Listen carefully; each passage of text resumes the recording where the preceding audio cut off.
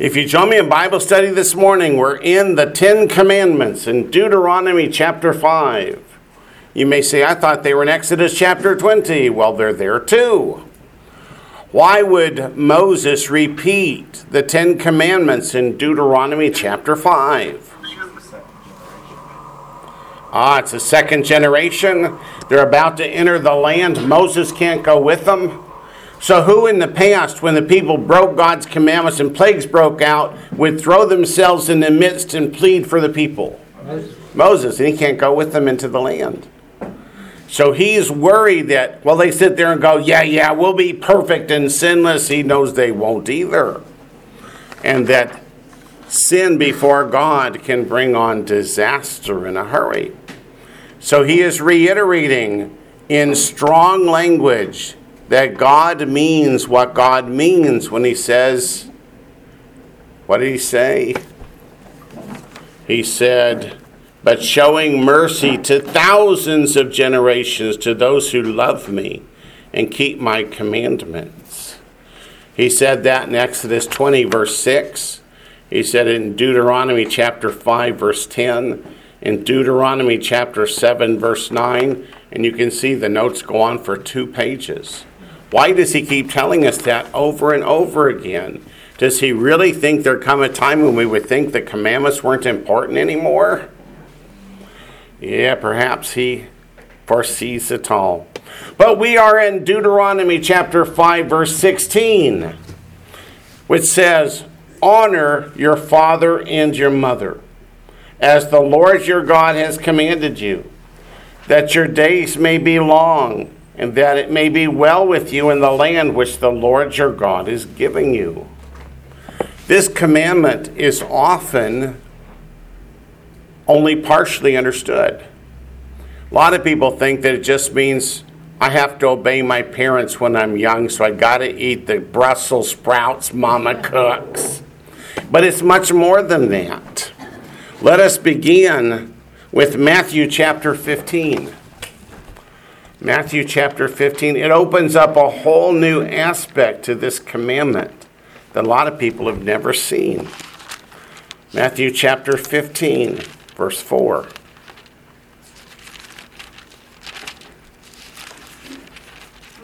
Matthew chapter 15, verse 4.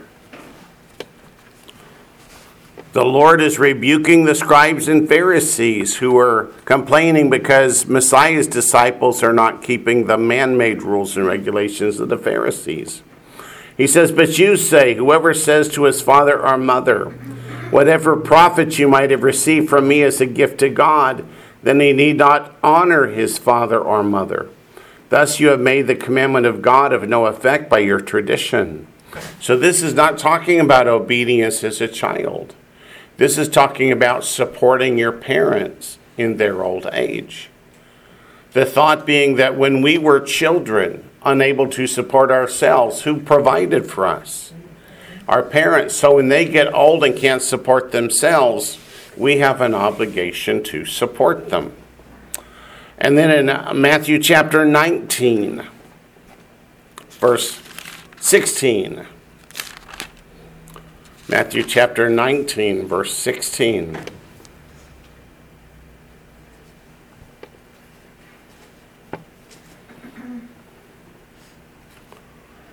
Now behold, one came and said to him being Messiah, good teacher, what good things shall I do that I may have eternal life? So he said to him, why do you call me good? No one is good but one, that is God. But if you want to enter into life, keep the commandments. Well, didn't we just read in Deuteronomy chapter 5 that honoring your mother and father has to do with long life? So verse 18, he said to him, which ones? Yeshua said, you shall not murder. You shall not commit adultery. You shall not steal. You shall not bear false witness. Honor your father and your mother. You shall love your neighbor as yourself. So he doesn't recite all of the commandments, just some of the very core ones, some of those that are most important, one of which is honor your father and your mother. Let's go to Mark chapter 7. Mark chapter 7, verses 6 through 13.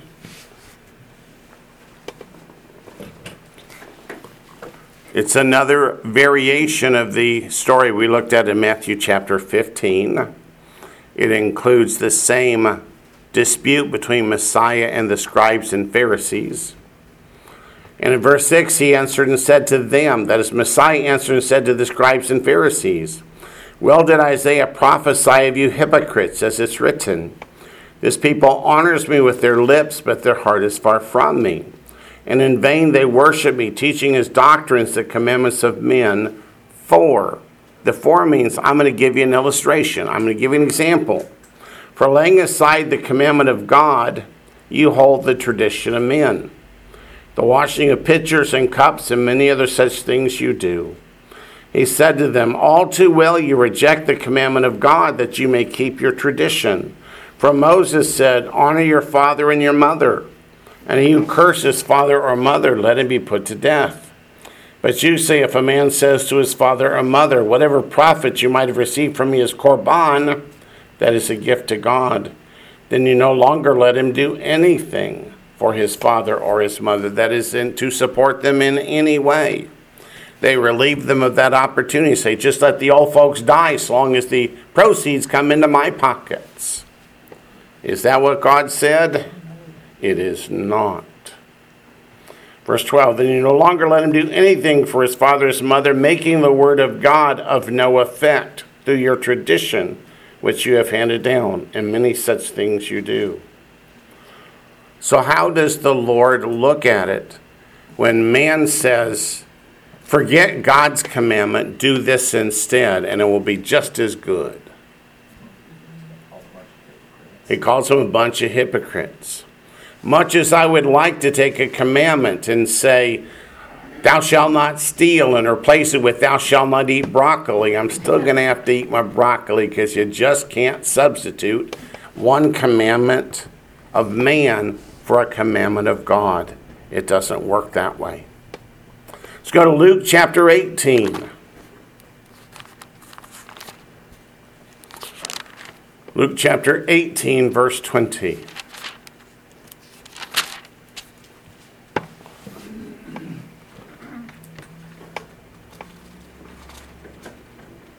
Another recitation of the man that came to Messiah and said, what shall I do to have eternal life? In verse 20 it says, you know the commandments. Do not commit adultery. Do not murder. Do not steal. Do not bear false witness. Honor your father and your mother. So Matthew, Mark, and Luke all include this same recitation. And the fact that honoring the father and the mother is very important to the Lord. So from there, let's go to Romans chapter 1, verse 30. So far in the scripture, we've only seen one aspect, and that is to support our parents when they get old and unable to support themselves. Romans chapter 1.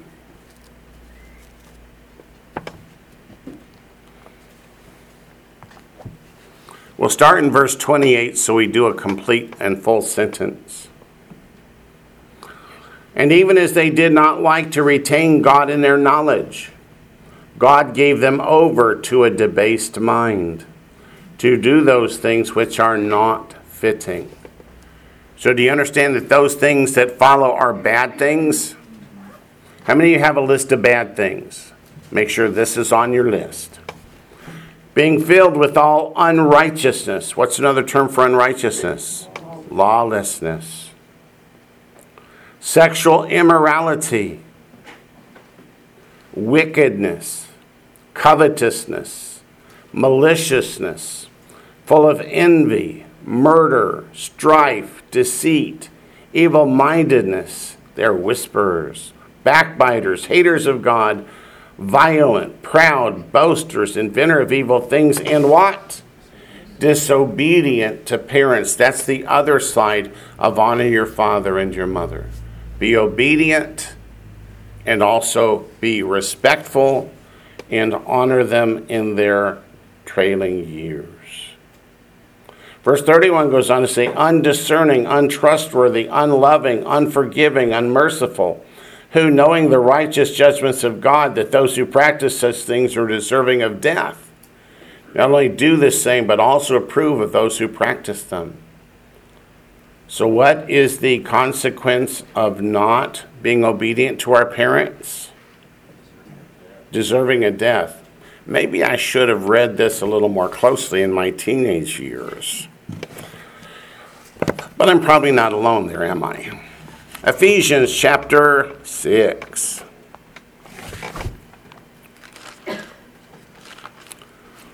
Ephesians chapter 6, verses 1 through 4.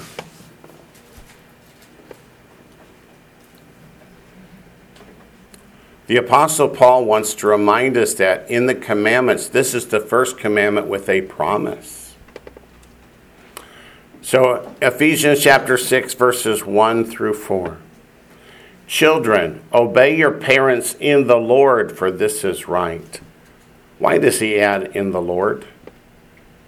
Because your parents might tell you something that goes against the If they're telling you to do something contrary to the commandments of God, then you must obey God over parents, just like it says, obey God over the government. Yeah. Honor your father and your mother, which is the first commandment with promise. And then he reiterates the promise that it may be well with you and you may live long on the earth. And you fathers, do not provoke your children to wrath, but bring them up in the training and admonition of the Lord. So there are opportunities and obligations and responsibilities on both sides. The children must be obedient and honor their parents, but the parents must teach the children right. Yes, ma'am. When it says that you might live long on the earth, is that talking about your physical life and then the life in the kingdom? Right, both. Because the word life in Hebrew, what do you know about it? It's plural. Yeah. Because we have life in this world and in the world to come. Very good. Good observation. Colossians chapter 3. You know, if Paul was teaching people to break commandments. If Paul was teaching people to break commandments, which you know he wasn't. Exactly. Why is he trying to tell people this is a commandment with a promise attached to it? Why is he trying to tell people this is a commandment with a promise attached to it? Because if the commandment was gone, so would be the promise. Exactly. He would be just flapping his lips to hear himself talk. Did you ever know Paul to do that? No. Nor did I. Colossians chapter 3, verse 20. You know, it's just interesting to point out these little nuances that people think are in the scripture, you know, to say, you know, this is not what Paul is saying, you know, like, Paul is not saying one thing out one side and one thing out the other side. Yeah, I agree with you. Paul is not talking on both sides of his mouth. He's telling people, don't think of the commandments as a way to earn salvation, because that's not possible. Get saved first and then be obedient. You know, and it's just like what he talks about in 1 Corinthians. Once you get saved, how do you build on that foundation? 1 Corinthians 3, no other foundation can anyone lay than that which is laid, which is Messiah Yeshua. But then what do you build on it? Exactly. And Follow the commandments. before you got saved, what were all your works worth? Nothing. But now once you get saved, we should walk uprightly. And Colossians 3:20, I just want you to see, this is Paul teaching another group, but teaching the very same thing. Children, obey your parents in all things, for this is well-pleasing to the Lord. Fathers, do not provoke your children, lest they become discouraged. So again, the obligations, responsibilities are on both sides. So children, you're listening out there, be obedient to your parents. Parents, treat your children with respect and teach them right. Raise them in the nurture and admonition of the Lord. The last verse on this topic is 2 Timothy chapter 3. And people immediately think of verses 16 and 17, but nope, that's not it. There's more to it than that. 2 Timothy chapter 3 will be in verse 2.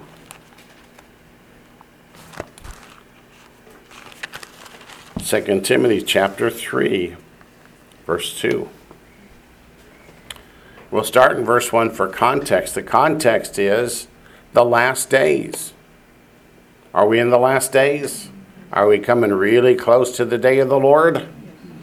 But know this, that in the last days perilous times will come. What does perilous mean? Dangerous. How can times be dangerous? Is there a lot of sin out there in the world? A lot of people trying to lead you away from God? More every day. For men will be lovers of themselves, lovers of money, boasters, proud, blasphemers, disobedient to parents. Do you realize what your children are being taught in schools? Yeah. I don't teach that garbage. I'm sure you don't. But a lot of teachers do. They teach the kids, you don't have to obey your parents. You know. What does the scripture say? Obey your parents. Obey your parents. Okay. So let's go back to Deuteronomy chapter 5. The next commandment is very, very short. You shall not murder. Do any of you have Bibles that say, thou shalt not kill? Because that's not right. It's not at all the same thing. Every time you see people protesting outside of a prison, thou shalt not kill, therefore abolish the death sentence, have not read the scriptures. You know, Wayne, last night we read about Phineas. Last night we read about Phineas, and what did he do with the spear? He ran it through two people. Ran it That through proved two his people. righteousness. And that proved his righteousness. What's the difference between kill and murder? They're two different words in Hebrew. Kill is the verb harag, and murder is ratzach. It's not even close.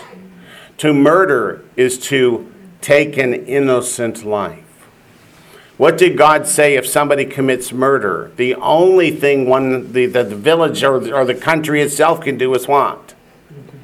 Put them to death. Nothing short of that will keep the land from being polluted. I remember as a child very clearly the Sunday school lesson, thou shalt not kill, showed a little boy with a slingshot and a bird sitting up in a tree. Thou shalt not kill. That is nothing in relation to the commandment. Thou shalt not murder. Let's take a look at this. We'll start in Genesis 4. I mean, that's not a good idea to kill an innocent bird, but that's not. I didn't say it was a good idea to kill innocent birds, just that it's not murder. Right. It's not what the commandment is about. What was one of the first sins we see in the Bible? The first one, of course, was to obey Satan over God. But on the heels of that comes Genesis chapter 4. Let's start in verse 1. Now Adam knew Eve his wife, and she conceived and bore Cain, and said, I have acquired a man from the Lord. Then she bore again. What did she not do a second time? She didn't conceive a second time, so Cain and Abel are twins. The significance of that is they would have grown up at the same time together, with the same teachings, the same understandings, the same opportunities. Then she bore again, this time his brother Abel. Now Abel was the keeper of sheep, but Cain was the tiller of the ground. And in the process of time it came to pass that Cain brought an offering of the fruit of the ground to the Lord. Abel also brought of the firstborn of his flock and of their fat. Had God shown mankind what an offering was and what was required? When he made the clothes for Adam and Eve, did he make them out of, let's say, fig leaves? They did, but that wasn't acceptable, was it? God took away that which was made by their hand and replaced it with the lambskin from where he had sacrificed the lamb. So Abel understood the lesson that if you're going to bring an offering to God, it's from the sheep and the goats. It says, and the Lord respected Abel and his offering, but he did not respect Cain and his offering. What did Cain's offering represent? The work of his own hands. What did Abel's offering represent? The shedding of innocent blood in place of the guilty. And Cain was very angry, and his countenance fell. So the Lord said to Cain, why are you angry? And why has your countenance fallen? Is that because the Lord didn't know? No, he wants Cain to look inside. If you do well, will you not be accepted? So which one did well? The one who brought the blood offering or the one who brought the vegetables?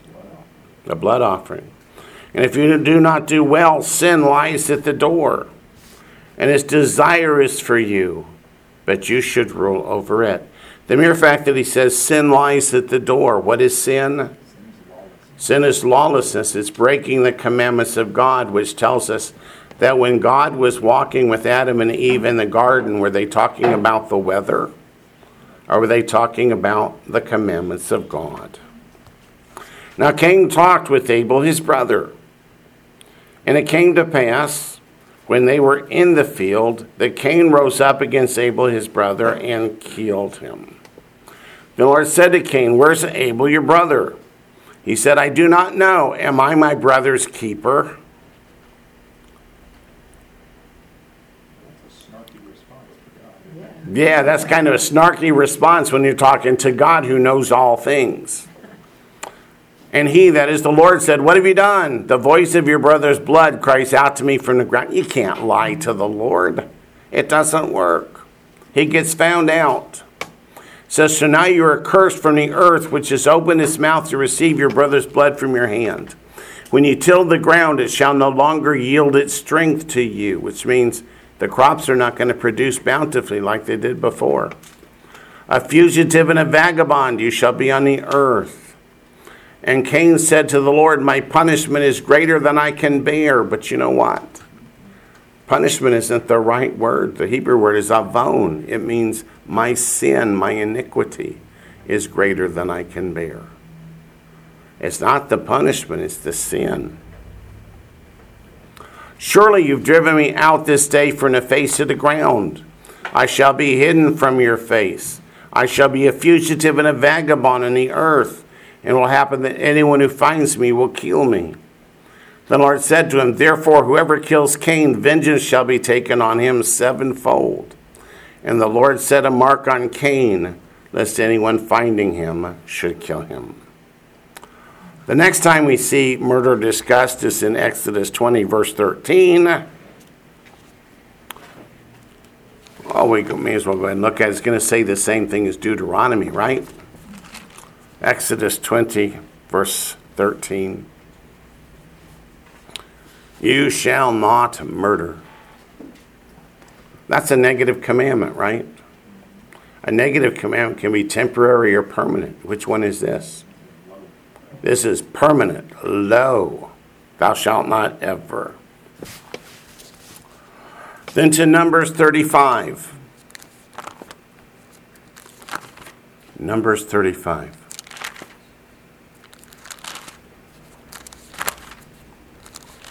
Numbers 35. Starting in verse 15.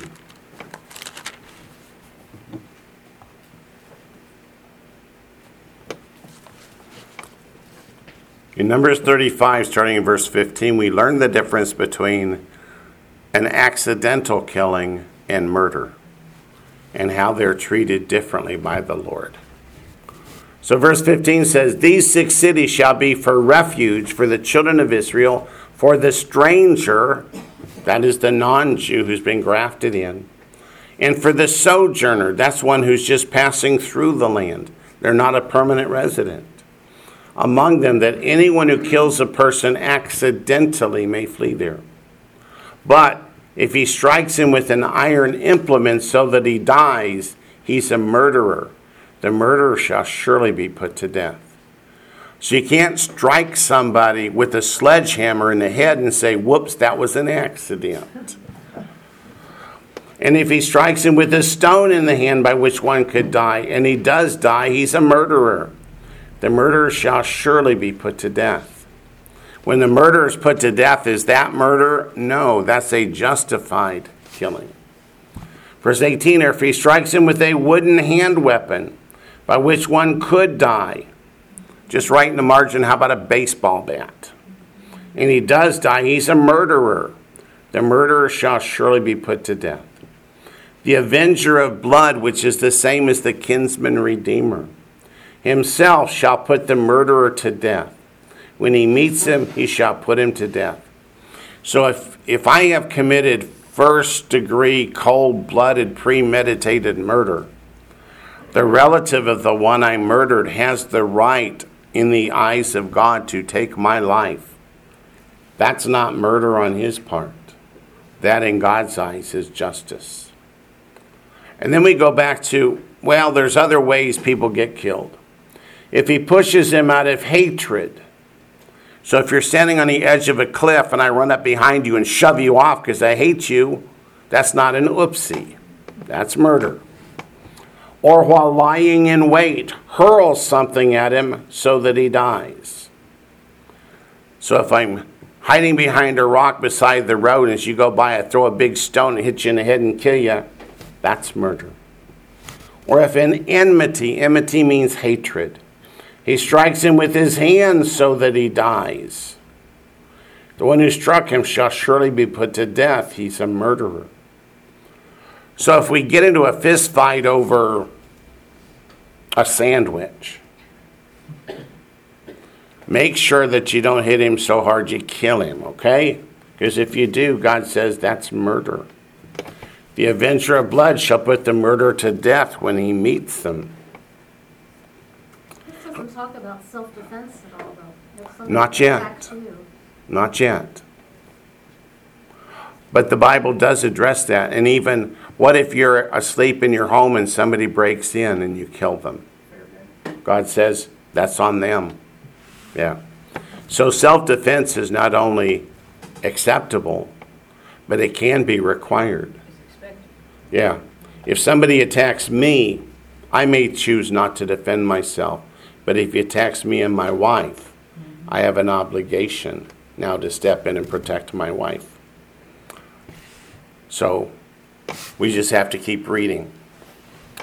Verse 22, however, if he pushes him suddenly without enmity. So you and I are walking along the edge of a cliff, and I stumble on a stone and push you as I'm trying to keep from falling. Oh, well, that's not murder. But I do have to go to the city of refuge. Or throws anything at him without lying in wait. Or uses a stone by which a man could die, throwing it at him without seeing him so that he dies. So this is the example of, I'm out hunting, and I throw a rock or shoot an arrow at an ibex, and I don't realize you're walking through the woods, and you walk in the path of the stone or the arrow. That's not murder. That was unintentional. It says, while he was not his enemy or seeking his harm. There's a caveat.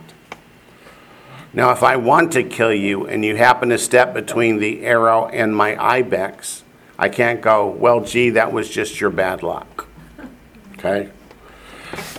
Then the congregation shall judge between the manslayer and the avenger of blood according to these judgments. How does the law of the kinsman redeemer relate to Judgment Day?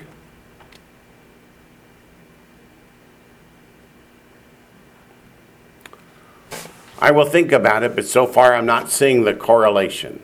But I will continue to think about it. So verse 24, then the congregation shall judge between the manslayer and the avenger of blood according to these judgments. What that means is, if I kill somebody and I think it's an accident, I must run to the city of refuge where they hold a trial. The trial is to determine, did I qualify as a murderer, or was this truly accidental? And if the trial determines that it was truly an accident, I must stay in the city of refuge until the death of the high priest. At the death of the high priest, I can go free.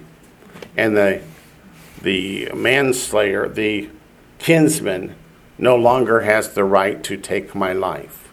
But if I leave the city of refuge before, then my life is in my own hands. So verse 25, let's read a little more. So the congregation shall deliver the manslayer from the hand of the avenger of blood, and the congregation shall return him to the city of refuge where he had fled. He shall remain there until the death of the high priest, who is anointed with holy oil. The thought is, if the high priest had been doing his job properly, then accidental killing should not occur. Verse 26, but if the manslayer at any time goes outside the limits of the city of refuge where he fled, and the avenger of blood finds him outside the limits of his city of refuge, and the avenger of blood kills the manslayer, he shall not be guilty of murder, because he should have remained in his city of refuge until the death of the high priest. Wayne, Yes, sir? on that point of the death of the high priest, Yeah? I've wondered whether it says earlier on, when it's talking about putting the Levites in place, that they've been set apart because they will bear the iniquity of the people, and I wondered if, in some sort of substitutionary way, those things which have not been covered, they are wiped off once the high priest dies. Right. It's a picture of Messiah's death, who is our high priest, taking away our sins. So, would you think that's a relevant way to think about it? Yes, I do. Because in fact, blood that has not been dealt with devolves upon the priest. Because it seems to imply that earlier on. Yeah, you're absolutely correct. I would look at it just that way. Cassandra's got a question out there. Let's see. If we go back to Genesis chapter 4.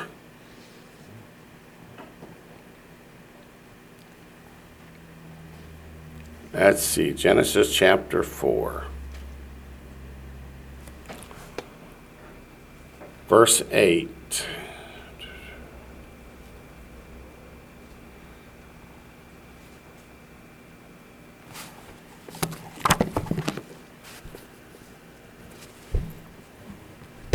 The verb in Genesis chapter 4 is harag. It does not say that Cain murdered Abel, just that he killed Abel.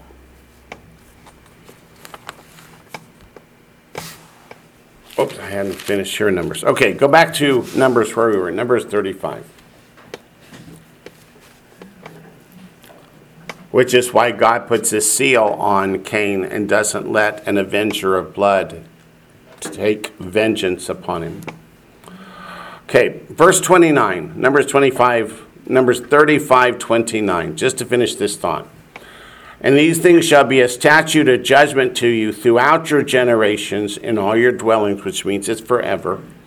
Whoever kills a person, that is, murders a person, the murderer shall be put to death on the testimony of witnesses, but one witness is not sufficient testimony against a person for the death penalty.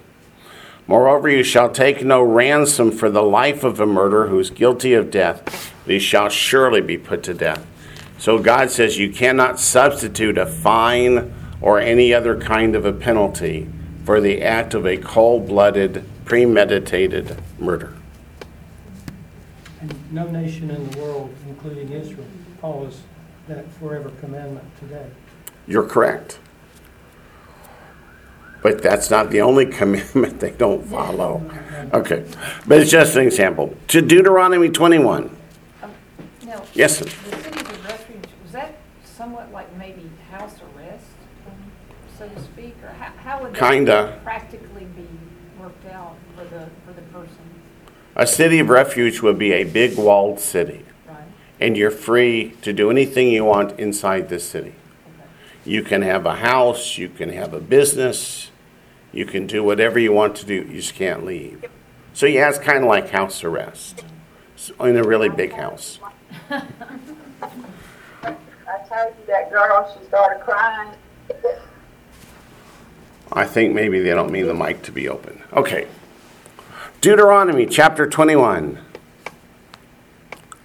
Mr. Wayne. Yes, ma'am. So I'm confused. Did Cain murder Abel? No. Or did he kill him? Cain killed Abel. He did not murder him. The verb is very distinct. So he didn't. Okay, so he didn't purposely set out to kill him. He didn't purposely set out to murder his brother in anger. Exactly how it happened, notice the Bible doesn't tell us. It simply tells us that he killed him, he did not murder him. But it does tell us And he my had a other temper. question, you made the comment about the priest. Yes? So sorry. Made the comment about the priest that there would not have been any death if the priest had been doing his job. Yep. So basically, the actions of his people were on his shoulders. Oh, yes, to a great extent. So long as the high priest is doing his duty and bringing the sacrifices and teaching people to keep the commandments of God, there's an awful lot of things that would never happen in Israel. But of course, what does the scripture tell us about the priesthood? They grew corrupt. They started teaching the scriptures for money Commandments of men. and teaching commandments of men, etc., etc. Yeah. So Deuteronomy 21, starting in verse 1. We read that for a murder trial to lead to a conviction and death sentence, there had to be 2 or more witnesses. What if you're walking through the land and you see somebody slain, just laying in the ground? You don't know who did it. That's Deuteronomy 21. If anyone is found slain, lying in the field in the land which the Lord your God is giving you to possess, and it's not known who killed him. So if it's not known who killed him, you don't know the circumstances under which he died. So what do? It says, then your elders and your judges shall go out and measure the distance from the slain man to the surrounding cities.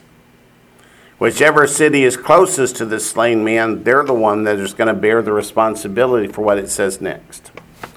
Verse 3, and it shall be that the elders of the city nearest to the slain man will take a heifer which has not been worked and which has not pulled with a yoke. The elders of that city shall bring the heifer down to a valley with flowing water, which is neither plowed nor sown, and they shall break the heifer's neck there in the valley. Then the priests, the sons of Levi, shall come near, for the Lord your God has chosen them to minister to him and to bless in the name of the Lord. By their word every controversy and every assault shall be settled. And all the elders of that city nearest to the slain man shall wash their hands over the heifer whose neck was broken in the valley. And they shall answer and say, our hands have not shed this blood, nor have our eyes seen it. See, if you've observed the killing, you must be a witness. You must tell what happened. So they're taking an oath on the name of God that we did not do it, nor did we see it. Provide atonement, O Lord, for your people Israel, whom you have redeemed, and do not lay innocent blood to the charge of your people Israel. And atonement shall be provided on their behalf for the blood. So you shall put away the guilt of innocent blood from among you when you do what is right in the sight of the Lord.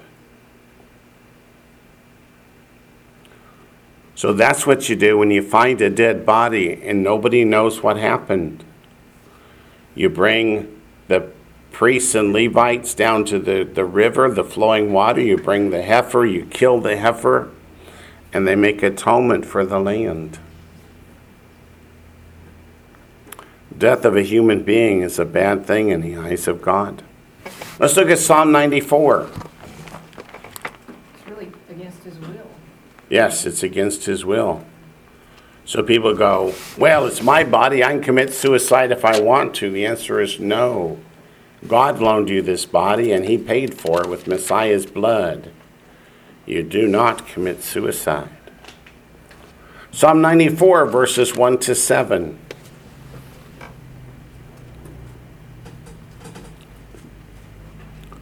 O Lord God, to whom vengeance belongs, O God, to whom vengeance belongs, shine forth.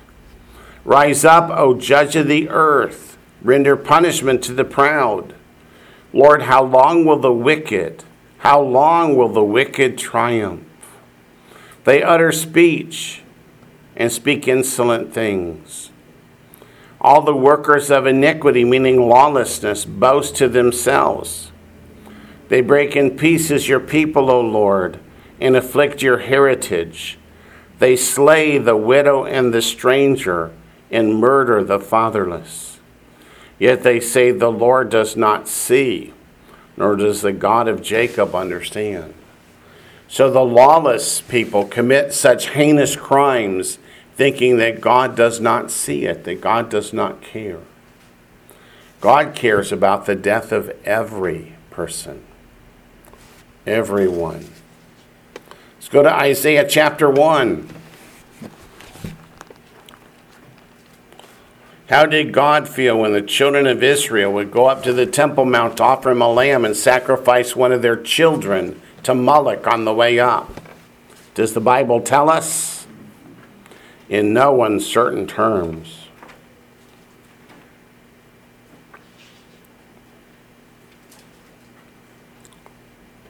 How the faithful city has become a harlot. Talking about Jerusalem. It was full of justice. Righteousness lodged in it. But now, murderers. Your silver has become dross, your wine mixed with water. Your princes are rebellious and companions of thieves. Everyone loves bribes and follows after rewards. They do not defend the fatherless, nor does the cause of the widow come before them. Brother Wayne, Yes, what was that verse, Isaiah 1, what? Chapter 1, verse 21. Thank you. And we went through 23. If you understand verse 23, it's some very sad times in our history. A person would cast their eyes on a widow's land and say, I want that land. So they would come to the courts and say, I saw that widow commit the following crimes and sins. And have the court put the widow to death, having taken bribes from the other landowner. And then the other landowner would take the land. So they're lying and bribing the judges to have widows put to death so they can take their land. How do you think God likes that? Not at all. So verse 25 says, I will turn my hand against you and thoroughly purge away your dross. How does dross get taken away from silver? You put it through the fire 7 times. If that reminds you of Zechariah chapter 13, it should. Go to Jeremiah chapter 4.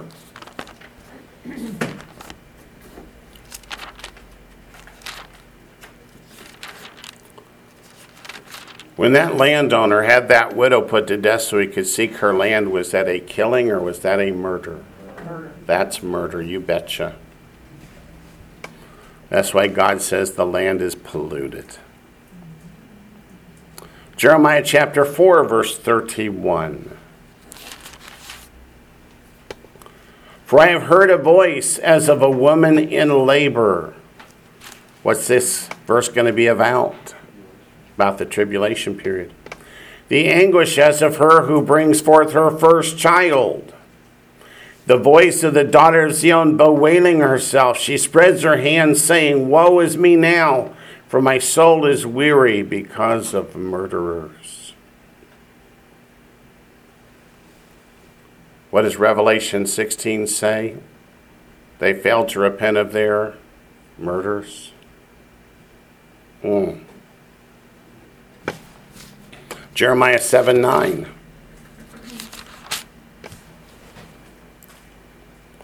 Jeremiah 7:9.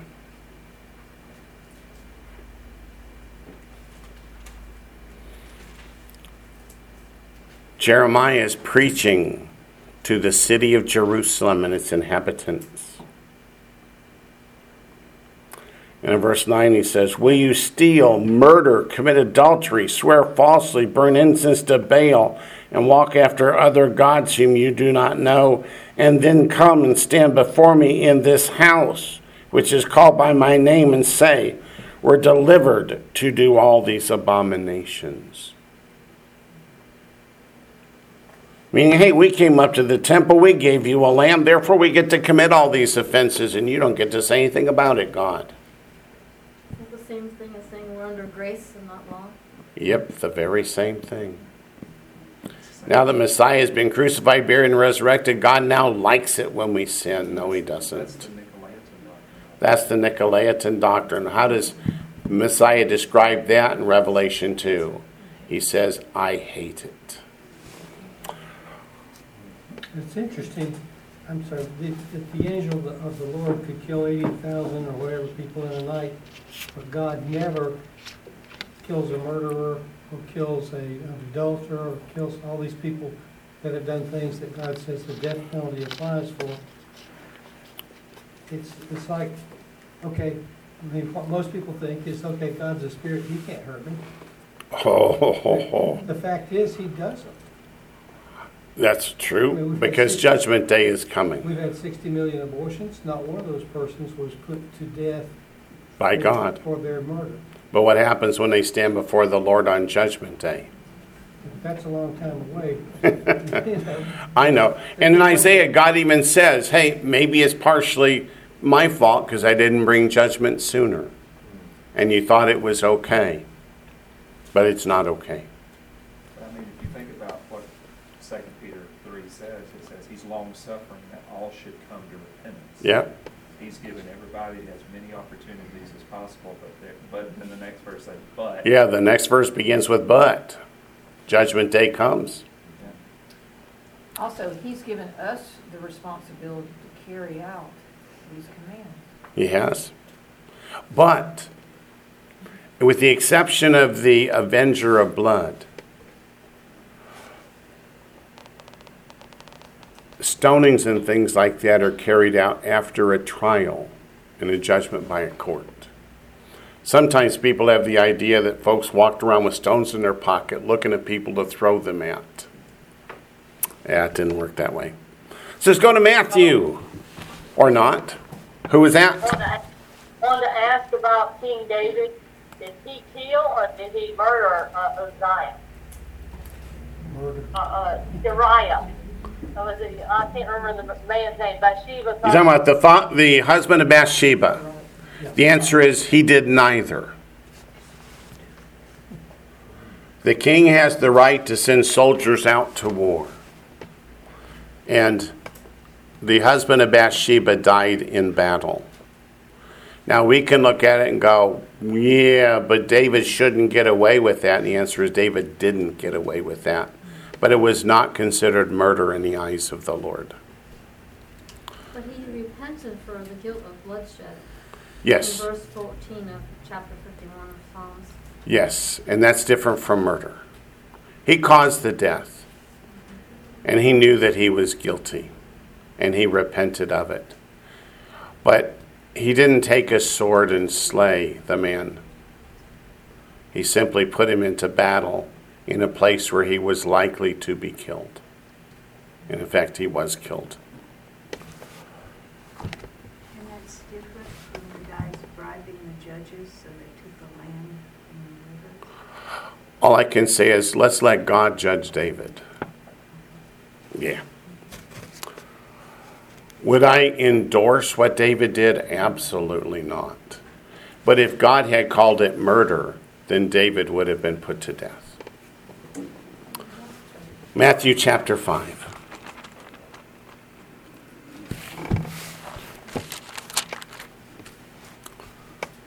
Matthew chapter 5, verse 21. You have heard that it was said of those to those of old, you shall not murder. That's right. It's in Exodus 20. It's in Deuteronomy chapter 5. And whoever murders will be in danger of the judgment. That's right. The judgment is death. But I say to you that whoever is angry with his brother without a cause shall be in danger of the judgment. Not of being put to death by the commandment of the court, but being judged on judgment day. Being angry with your brother without a cause is what tends to move people to murder. So the Lord is trying to say, you don't have to get all the way to the action of murder for what you do to be wrong. And that there is judgment to come for each and every one of us. To Matthew 19:18.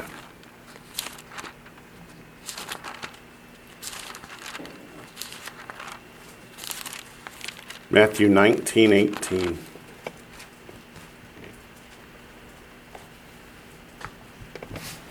I just want to remind us that Messiah himself said, "Thou shalt not murder." On to Luke 18.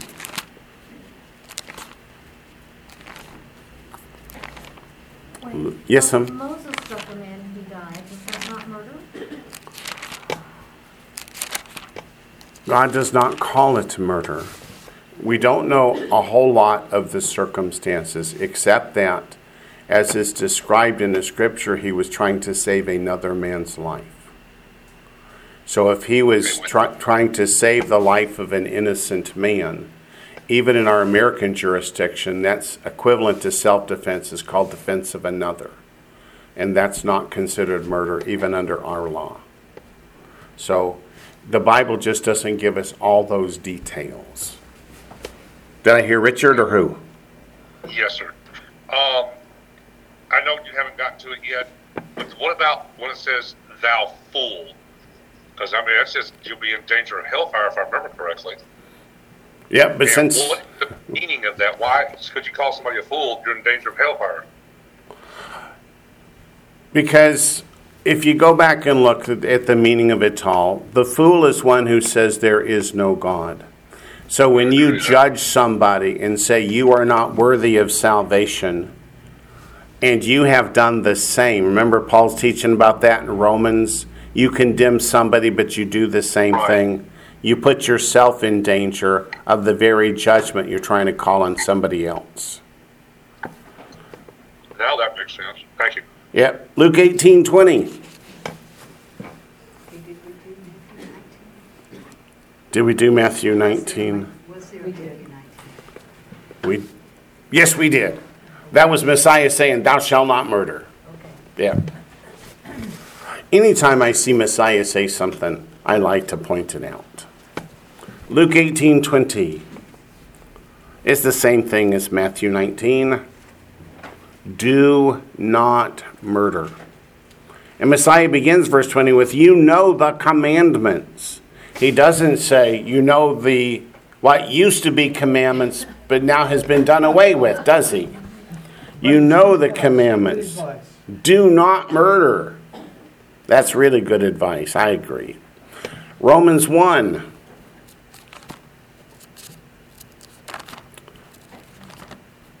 Just to point out that in Romans 1, murder is in that list of things that we put on the bad list. Don't do them. Romans 1, verses 28 and 29. Even as they did not like to retain God in their knowledge. What's it mean when they forget God according to Deuteronomy 8:11? It means that they have failed to keep the commandments.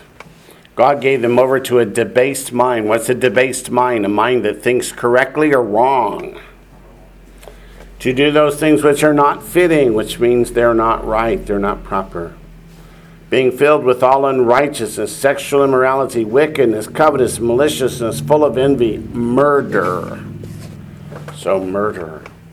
Even Paul puts it on the list of things. Boy, if you're doing that, you're not on the way to heaven. You need to be hitting your knees in repentance. He goes on in Romans 13, verse 9.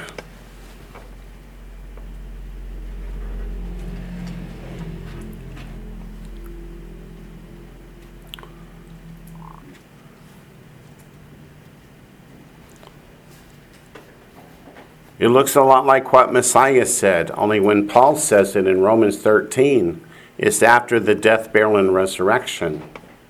And he refers to in verse 9 the commandments, not the former commandments, not the 10 suggestions.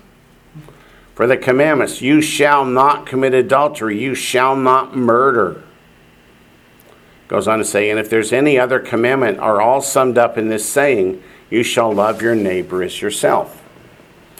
People point out that verse to me and say, see, the commandments have been abolished. They've been replaced. They're not replaced with, they're summed up in this saying. If you love your neighbor, the word love in Hebrew is an action verb. If you love your neighbor, do you commit adultery with his wife? No. Do you murder him? No. Do you steal from him? No. Do you bear false witness? No. Do you covet? No. He says, and all the other commandments that are aimed at treating people correctly can all be summed up with to love, that is to treat your neighbor with kindness, compassion, and the kind of attitude that God commands us to have. Verse 10 says, love does no harm to a neighbor, therefore love is the fulfillment of the law. Is that the same fulfillment as Matthew chapter 5? The answer is yes. So if you believe that in Matthew chapter 5, Messiah fulfilled all the commandments and they're all gone, why are we now talking many years later about fulfilling the law? It's the word pleroma, which means keeping. It's the word pleroma, which means keeping, but it comes from plerosai, doesn't it? From plerao as a root. Yes, the commandments are still very much in effect. Galatians 5. We didn't get to Galatians 5 last night, but we have till the Lord comes. Galatians 5:21.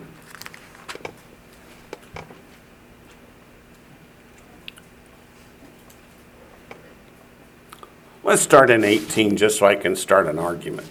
Oh, wait a minute. I got a red number 4 out there. Let's see. Okay. All resolved. Galatians chapter 5.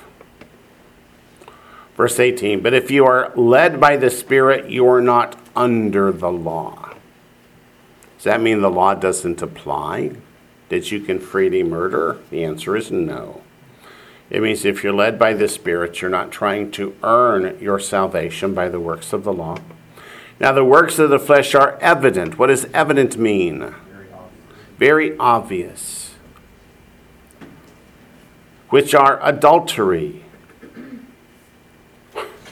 That's kind of cute. The NIV omits adultery. They think that's okay. Just throw away the NIV. Adultery, fornication. What's the difference between adultery and fornication? Fornication is sex outside of marriage. Fornication is sex outside of marriage, and adultery is sex with somebody who is married. Uncleanness. Uncleanness. Does that mean if we eat pigs and shrimp and lobsters and become unclean, that's a work of the flesh? The answer is yes. Lewdness. Idolatry, sorcery, hatred, contentions, jealousies, outbursts of wrath, selfish ambitions, dissensions, heresies, envy, murderers, drunkenness, revelries, and the like, which means this is not an exhaustive list, of which I tell you beforehand, just as I also told you in times past, that those who practice such things will not what? Will not inherit the kingdom of God. It doesn't say will be called least in the kingdom of God, does it? It says will not inherit the kingdom of God. So is murder still bad? Murder is still a sin. Brother Wayne, Yes, ma'am. that under in verse 18 is hupo. Yes, it is hupo. 1 Timothy 1:9. You know, a lot of commentaries try to take that word uncleanness in Galatians 5:19 and give it a different definition. Of course they do. How do they want you to see it? As something dealing with fornication and adultery and it's not uncleanness as in Leviticus 11. And what does 2 Corinthians 6 say about that? It says, don't touch the unclean thing. Don't touch the unclean thing. A lot of theologians just try to redefine terms. One of the most famous, and one that always brings a chuckle to me, is they say that in the Old Testament, when God says these commandments are forever, you misunderstand the word forever. Forever doesn't mean forever, it means for a little while. How do we prove that? Because after Messiah was crucified, buried, and resurrected, they went away. Therefore, it couldn't have been permanent. Couldn't have been forever. Okay. Back to Scripture. 1 Timothy 1:9. Knowing this, that the law is not made for a righteous person. That word made means laid down upon. But for the lawless and insubordinate, for the ungodly and for sinners, for the unholy and profane, for murderers of fathers and murderers of mothers, for manslayers, for fornicators, for sodomites, for kidnappers, for liars, for perjurers, and if there's any other thing that is contrary to sound doctrine. It means that a righteous person, one who's walking uprightly before God, doesn't have to worry about the fact that the wages of sin is death. But for those who are committing these sins and offenses against God and man, watch out. Oh, another one. I know you guys have seen these all over the place. Many Bible prophecy teachers today look at Matthew chapter 24, which says, because of lawlessness, the love of many will grow cold. And they bring up illustrations of people speeding through school zones and running stop signs and just failing to follow the laws of the road. Is that what unlawless conduct is? Is that what lawlessness is? No. Lawlessness is not keeping the commandments of God. So why do they want you to look at man's law instead? Teaching the commandments of men. Because otherwise they have to admit that the commandments of God still apply. It's redefining the word law. It's redefining the word law so that their doctrine takes precedence over the Bible. I'm sorry, I'm starting to get preachy. James 2:11. James 2:11. Does the Bible say a lot about murder and killing? It sure does. James 2:11.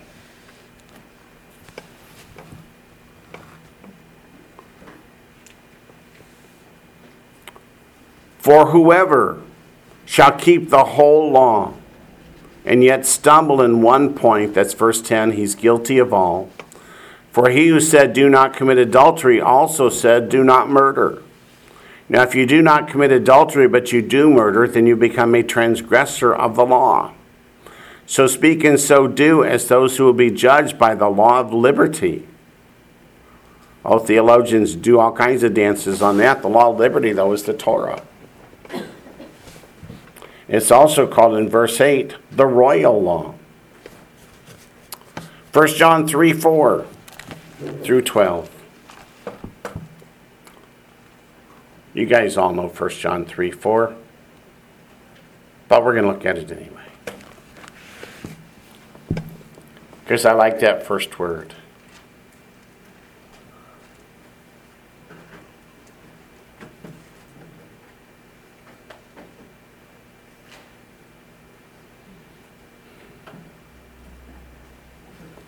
Are we there?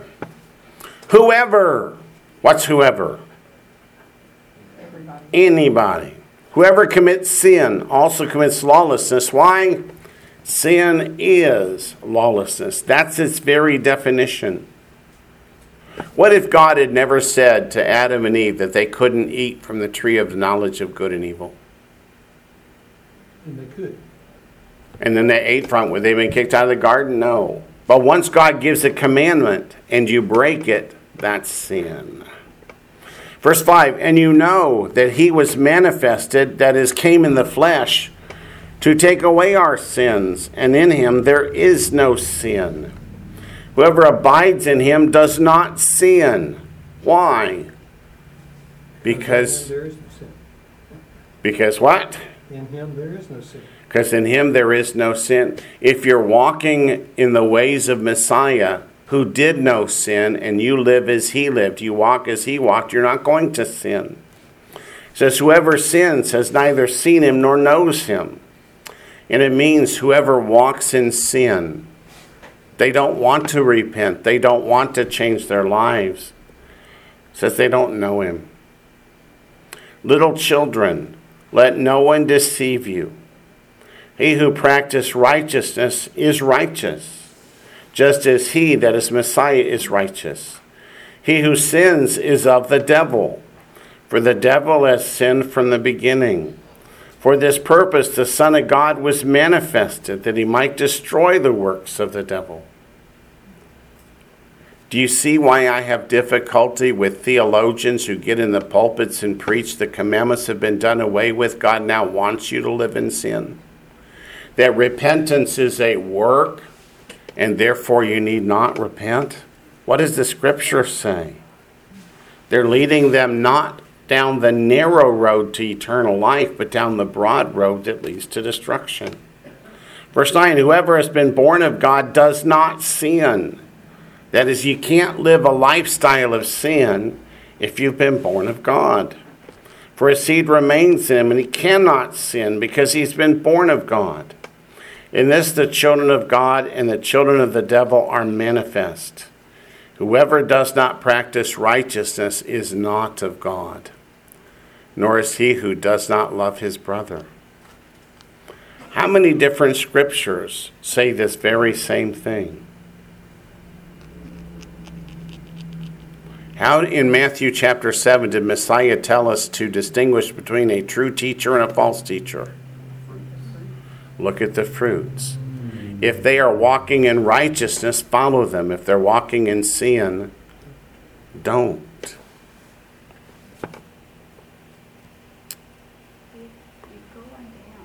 If you go on down to verse 12, maybe it's translation, but that's going to be translation. okay, never mind then. Okay. All right. But let's go to verse 15. Whoever hates his brother is a murderer, and you know that no murderer has eternal life abiding in him. This goes back to what Messiah taught, that the teaching by the scribes and Pharisees is that if you're in hiding with the baseball bat and the person comes by, and as you're about to take a swing at him to kill him, you trip and fall down and he gets away, you're not guilty of anything. God says, oh yes you are. That was the intent of your heart. Your desire was to murder. Intervening facts doesn't keep you from being guilty of the sin. And they would use the same excuse. I was going to commit adultery with my neighbor's wife, but he came home unexpectedly, so therefore I'm not guilty of anything. No. Revelation 9:21.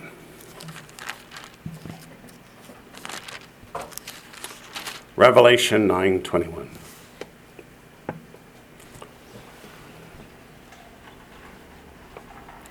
In Revelation chapter 9, where are we in the tribulation period? We're getting close to the midpoint, but we're still in the first half. It says in verse 21, and they did not repent of their murders, or their sorceries, or their sexual immorality, or their thefts. So they recognize that these judgments are coming from God upon the sins of mankind, and they would rather suffer God's wrath than to repent of their sins. The scripture tells us that's why so many people will not accept Yeshua as the Messiah, because it means they would have to repent and stop sinning, and they would rather sin. Revelation 21:8.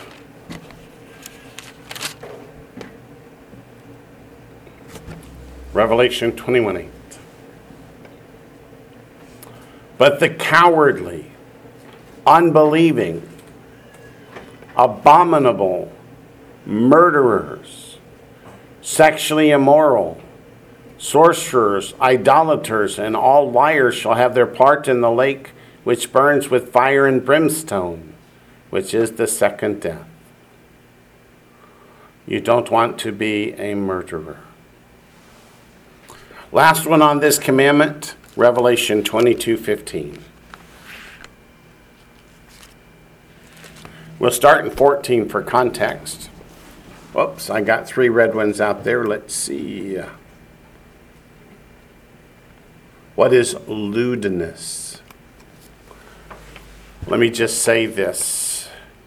Have you ever read in People magazine or Us magazine interviews with porn stars who say, I am a Christian. The Bible is my favorite book. And what I do with my body is none of God's business? That's lewdness. Nakedness. It leads to immorality. Revelation 22, we'll start in 14. Blessed are those who do his commandments, that they may have the right to the tree of life and may enter through the gates into the city. But outside are dogs, which refer to homosexual men. And sorcerers, that's pharmakia, drug abuse. And sexually immoral, and murderers, and idolaters, and whoever loves and practices a lie. So those people are not in the New Jerusalem. They are cast out. Now, back to Deuteronomy. We're up to the next commandment. Deuteronomy chapter 5, verse 18. You shall not commit adultery. Adultery. Exodus 20, verse 14 would say the very same thing, so just make a note of that. Let's look at Leviticus 20, verse 10. Leviticus chapter 20, verse 10.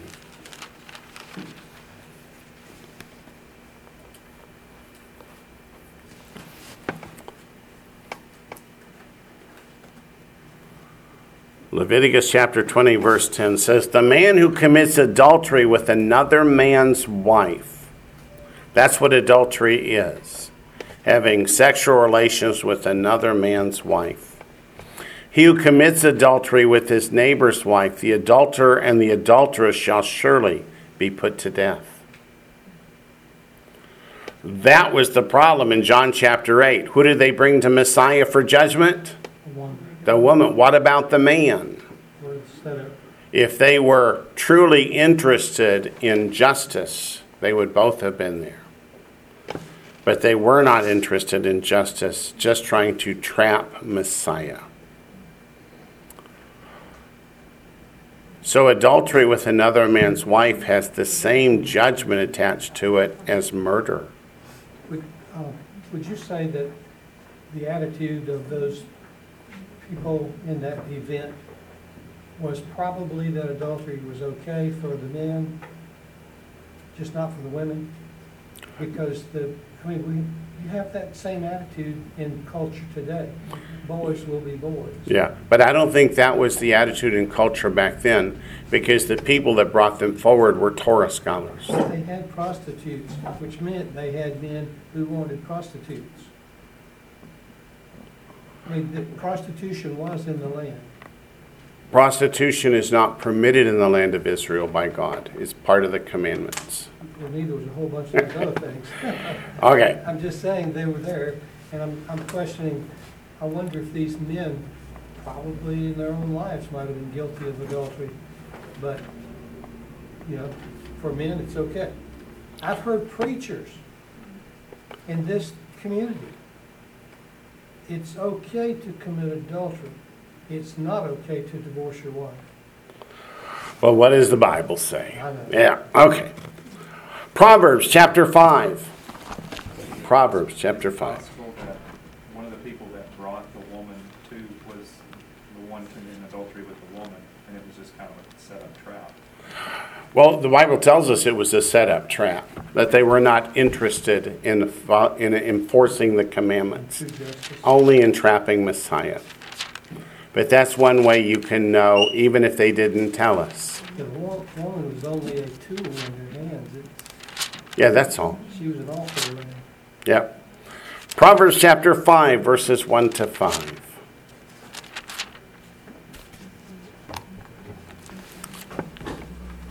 Proverbs chapter 5, verses 1 to 5. My son, pay attention to my wisdom. Lend your ear to my understanding, that you may preserve discretion, and your lips may keep knowledge. For the lips of an immoral woman drip honey, and her mouth is smoother than oil. But in the end she is bitter as wormwood. What's wormwood? It's poison. Poison leads to death. So does the immoral woman. Sharp as a two-edged sword. Her feet go down to death. Her steps lay hold of hell. Lest you ponder her path of life, her ways are unstable. You do not know them. So what does Solomon advise his children to do? Stay away from the immoral women. Stay away from his mother. I didn't say it. Proverbs chapter 6. I'm certainly not going to repeat it on the recording.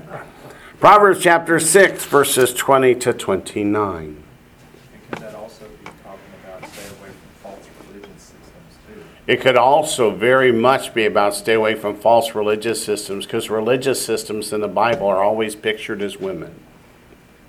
Immoral women. As immoral women, even like Revelation 17. Yeah. Proverbs chapter 6, starting in verse 20. My son, keep your father's command. It's actually commandments. And do not forsake the law of your mother. That word law there is Torah. Bind them continually upon your heart. Tie them around your neck. When you roam, they will lead you. When you sleep, they will keep you. And when you awake, they will speak with you. For the commandment is a lamp, and the law a light. Reproofs of instruction are the way of life, to keep you from the evil woman, from the flattering tongue of a seductress. Do not lust after her beauty in your heart, nor let her allure you with her eyelids. For by means of a harlot, a man is reduced to a crust of bread, and an adulteress will prey upon his precious life. Can a man take fire to his bosom and his clothes not be burned? Can one walk on hot coals and his feet not be seared? So is he who goes into his neighbor's wife. Whoever touches her shall not be innocent. Again, trying to say, stay home. Jeremiah 3, verse 9. What does it mean in 26? Or because the translation I have is for because of a whore one is brought to a crust of bread. It means that she will end up destroying everything that you had. It will lead you to ruin. Jeremiah 3:9. Brother Wayne, Yes, ma'am. is the reason why they should be put to death is because when a husband and wife come together, they are one flesh. So it's like they're killing part of the flesh, and that's they're killing part of that flesh, and that's why they both should die, because they're separating the two that were one. So you want me to explain why God decreed a death sentence? I'm sufficient. I was thinking of it as, God says that two should become one. Yeah. And so when they take something that God has created, brought together as one, it's essentially like killing them, killing part of that one. Essentially. But it's sufficient for me that God said the penalty is death. Jeremiah 3:9. So it came to pass through her casual harlotry, the she being Israel, that she defiled the land and committed adultery with stones and trees. Did Israel literally commit adultery with stones and trees? No, they committed idolatry. So why does God consider idolatry equivalent to adultery? Because we're supposed to be his bride, and they keep chasing Baal, which means husband.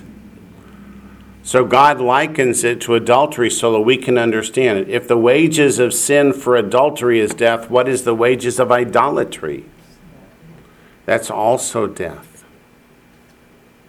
And look at verse 10. And yet for all this, her treacherous sister Judah has not turned to me with her whole heart, but in pretense, says the Lord. We're putting on a good show. Yeah, so Israel, the northern kingdom, went into captivity for this, and God would hope that Judah, the southern kingdom, would learn from it and stop committing the sin and repent. But what? They're outwardly looking like they're doing the right thing, but it's just... They're just pretending to repent. How many times do we go to God and say, gee, I'm sorry, I repent for that, but I'm going to do it again real soon? That's not repentance. Jeremiah 7:9. It says, Daniel said, God identifies religious systems as women. Jeremiah 7:9.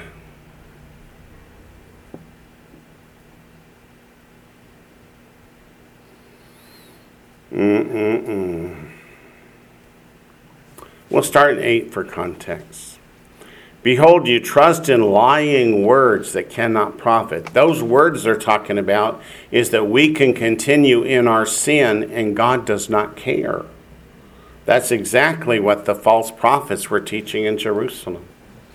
And verse 9 says, will you steal, murder, commit adultery, swear falsely, burn incense to Baal, and walk after other gods whom you do not know, and then come and stand before me in this house, which is called by my name, and say we are delivered to do all these abominations?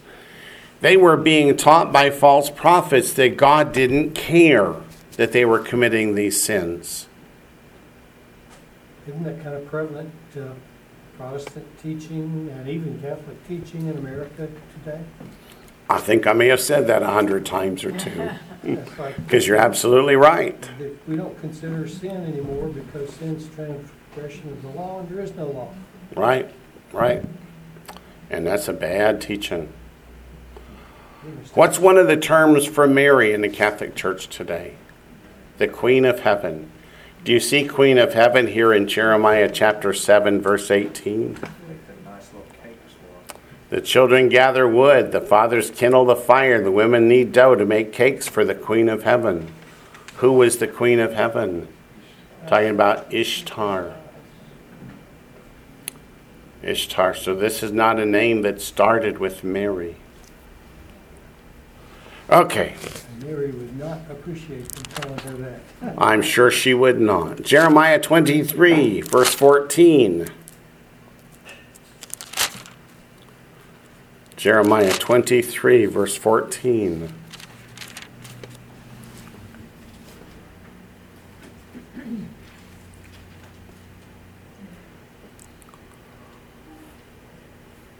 Also, I have seen a horrible thing in the prophets of Jerusalem. They commit adultery and walk in lies. They also strengthen the hands of evildoers so that no one turns back from his wickedness. All of them are like Sodom to me, and her inhabitants like Gomorrah. The Lord says the people are not repenting because the prophets teach them they don't have to repent because the prophets are walking in the same sins. They don't want the people to repent because the prophets themselves don't want to turn back to God. Are these true prophets? No, these are false prophets.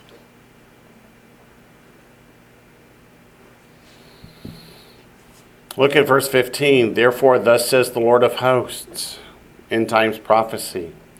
Concerning the prophets, behold, I'll feed them with wormwood. So those false teachers that led the people astray, what happens to them come Judgment Day? Wormwood brings death. Jeremiah 29, verses 21 to 23. It almost makes it sound like, since that's an end-time prophecy. Almost makes it sound like, because it's an end-time prophecy that is dual fulfillment, huh? We're going through the tribulation period as well, because one of the judgments is that wormwood. Yep, they will be going through the tribulation period too, because one of the judgments in Revelation is specifically called wormwood. It says it makes the water bitter. Makes the water bitter. What is wormwood in Russian? Chernobyl. Chernobyl. Food for thought, huh? You're right, Daniel. Jeremiah 29, verses 21 to 23. Thus says the Lord of hosts. What kind of prophecy? In times, the God of Israel. But the Lord of hosts is Yeshua. Is Yeshua the God of Israel? Yes. Concerning Ahab, the son of Koliah, and Zedekiah, the son of Maaseiah, who prophesy a lie to you in my name. Are they good prophets? No. Behold, I will deliver them into the hand of Nebuchadnezzar, king of Babylon. He shall slay them before your eyes. And because of them a curse shall be taken up by all the captivity of Judah, who are in Babylon, saying, the Lord make you like Zedekiah and Ahab, whom the king of Babylon roasted in the fire, because they have done deceitful, disgraceful things in Israel, have committed adultery with their neighbors' wives, and have spoken lying words in my name, which I have not commanded them. Indeed, I know and am a witness, says the Lord. So again, the prophets are prophesying falsely because the prophets themselves are walking in sin and do not want to repent. Again, think of Matthew chapter 7. How do you know a true prophet from a false, or a true teacher from a false teacher? By their fruits, by their lives. Are they walking according to God's commandments, or are they walking in sin? I probably shouldn't tell this story, but I'm gonna. Back when I led the congregation in Montgomery, Alabama, one of the ladies in the congregation worked the desk at one of the local hotels. And she said, I can tell you almost all of the local pastors show up here with women that are not their wives. Women out of their congregations. Hosea chapter 4, verse 2.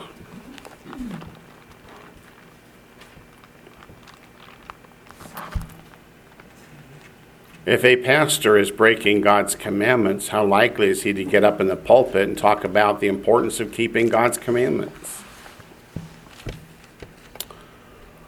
Hosea chapter 4, verse 2.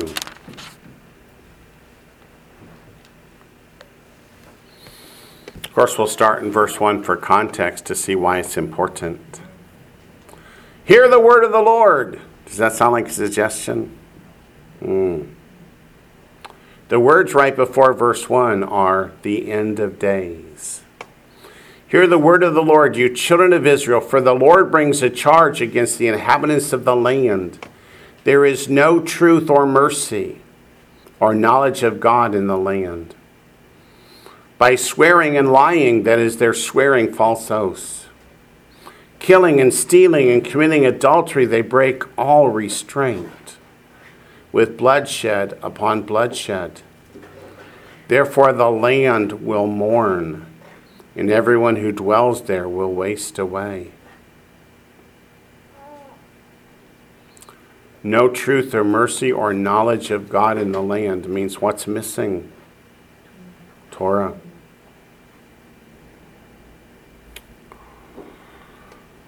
Hosea chapter 4, verse 13. They offer sacrifices on the mountaintops. Are those sacrifices to God? No. And burn incense on the hills, under oaks, poplars, and terebinths, because their shade is good. Therefore your daughters commit harlotry, and your brides commit adultery. He says it's because of the sinfulness and the lack of knowledge of God in the land that the daughters commit harlotry and the brides commit adultery. If they're taught that the commandments don't apply and that God does not want us to be righteous in his eyes, then what's the natural state of man? Is to wander off into sin.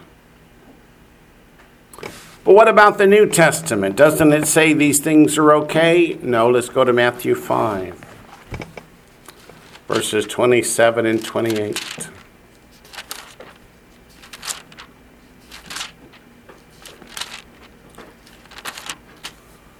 Matthew chapter 5, verses 27 and 28. Messiah came to teach the commandments correctly. It says in verse 27, "You have heard that it was said of old, you shall not commit adultery. But I say to you that whoever looks at a woman to lust for her has already committed adultery with her in his heart." So what if you don't get to commit the actual act of adultery, but your heart's burning with desire to do it? Can you say you're innocent before God? The answer is no. Poor Jimmy Carter. Matthew chapter 19. He just had a birthday. Did he? He did. He must be 150 by now. Matthew chapter 19, verse 9. "And I say to you, whoever divorces his wife except for sexual immorality and marries another commits adultery. And whoever who marries her who is divorced commits adultery."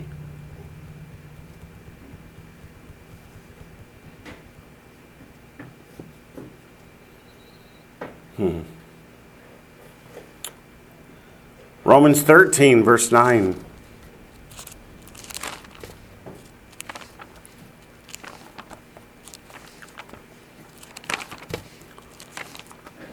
When we take our marriage vows on the name of God to love, honor, and obey forever, and then we break them, what do we do to the name of God? Make it common. Romans 13, verse 9. "For the commandments, you shall not commit adultery." That's the first one that comes out. Why do you think that one was listed first? Do you think it was more common back then than it should have been? I think so. If you're committing adultery with your neighbor's wife, you are not showing love to your neighbor. Galatians 5:19. I'm not putting that on tape. Galatians 5:19.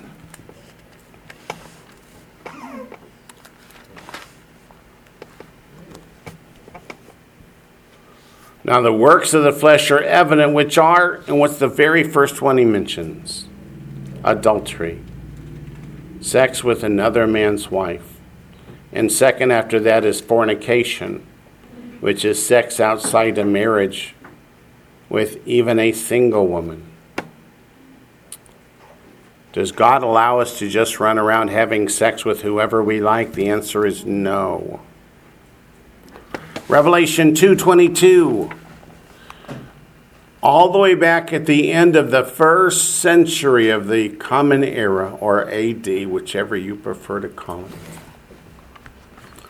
they were already teaching that God's commandments had been abolished.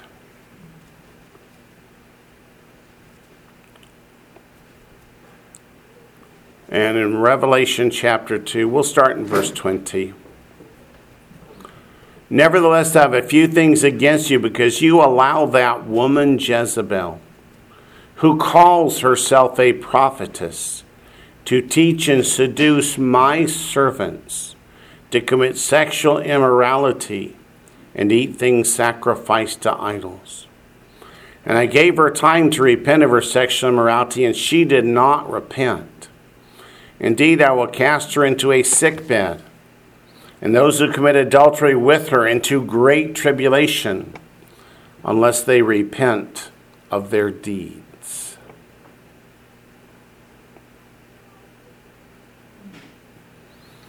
We just read, why did the false prophets not call the people to repentance? Because they were walking in the same sins.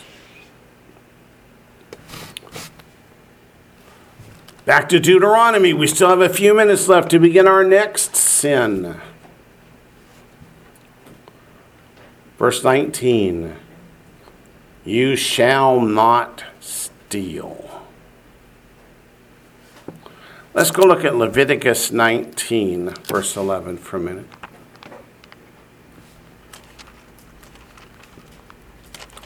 Leviticus 19:11. You shall not steal, nor deal falsely, nor lie to one another.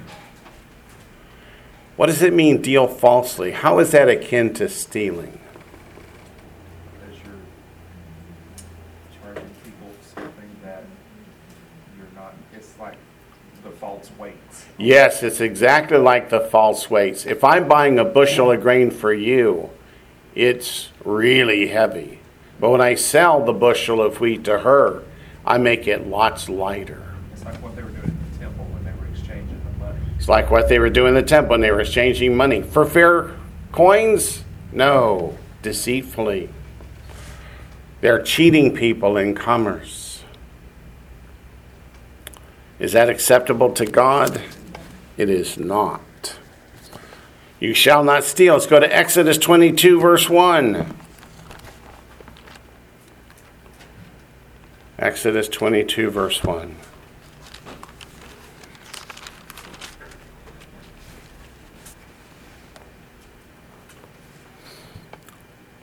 Exodus 22, verse 1.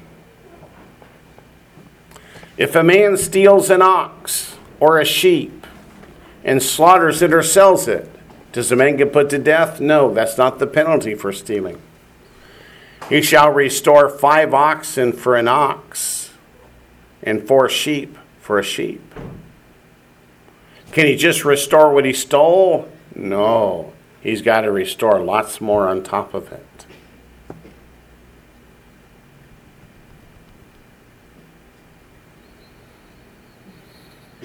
Boy.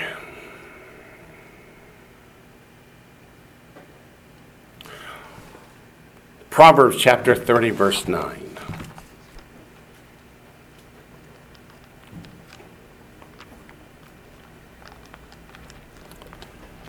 Proverbs chapter 30, verse 9.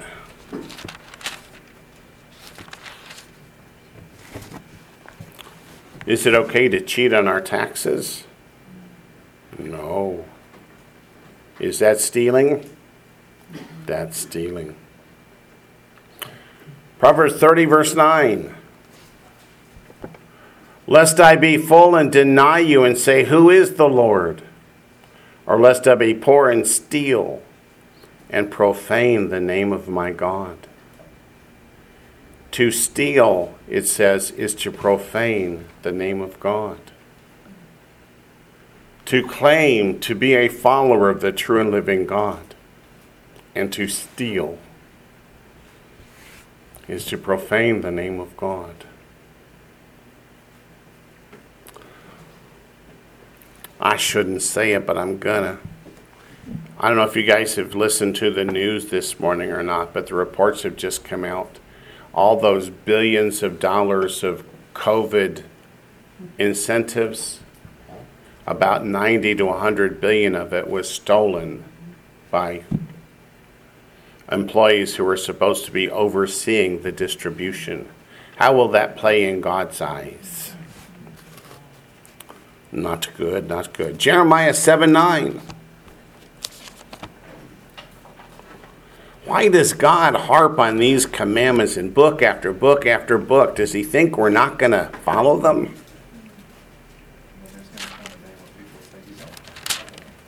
Yeah, he knows there's going to come a day when people are going to say you don't have to follow them. Jeremiah 7:9. Here we are for the 3rd time in the very same list. But notice it begins, will you steal? Will you steal?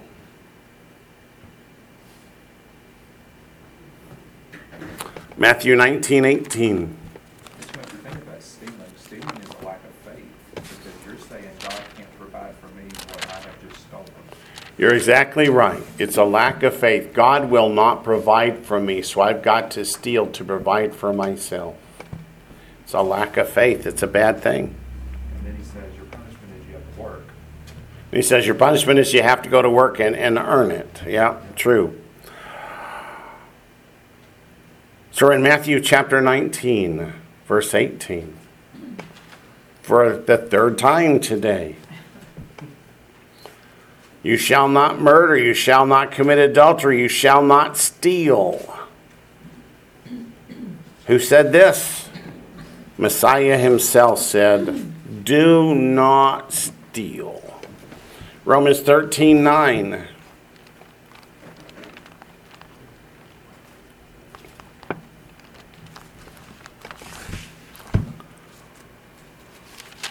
Why does God keep laying out whole lists of commandments? I was talking to a young man this week about 1 John chapter 2, verses 3 and 4. And his response, well, doesn't say which commandments I have to keep. Romans 13:9. Again, for the commandments, you shall not commit adultery, you shall not murder, you shall not steal. Ephesians 4:28.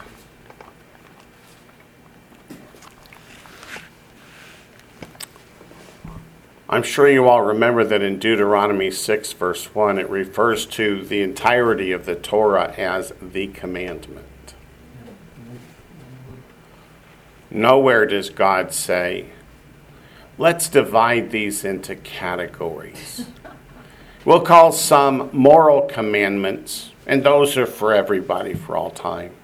We'll call others ceremonial and civil commandments, and those we won't worry about. And God doesn't say that, but some God does not say that, but there are a lot of theologians who say that. I think people misunderstand too when he says, You think people misunderstand too when he says that? love the Lord with all your heart. Love the Lord with all your heart, Your neighbor as yourself. and your neighbor as yourself. The commandments are summed up in these two. Like, people don't understand, like, the commandments are broken into those two categories, and you have to go search out which categories they fall under. Yeah. And the categories, there's only the two, and all the commandments fall under those. Is it showing love to God or love to your fellow man? Every commandment God gives is for one of those two purposes, but it doesn't mean that they're replaced by those two categories. Yep, you're right. Ephesians 4:28. Let him who stole steal no longer. What do we call that? Repentance. But rather let him labor, working with his hands what is good, that he may have something to give him who has need. In other words, stop looking only at yourself. Get a job, work, and see if you can't provide something to those in need. Saying don't be a bum. The scripture says, he who will not work will not eat. That's right. So the scripture says, be content with what you have. Work hard, and you will have what you need. Where is the commandment that says, believe in God, and I will give you everything your heart desires? Well, it says, delight yourself in the Lord. Yeah, it's in the book of Second Opinions. Yeah, it's not there. But our time has expired. So we will pick up next week, Lord willing, in verse 20. You shall not bear false witness. How many of you bet we'll see some of those same list of commandments yet again? Just go ahead and tab them. You may as well go ahead and tab them. That's right. Well, let's close.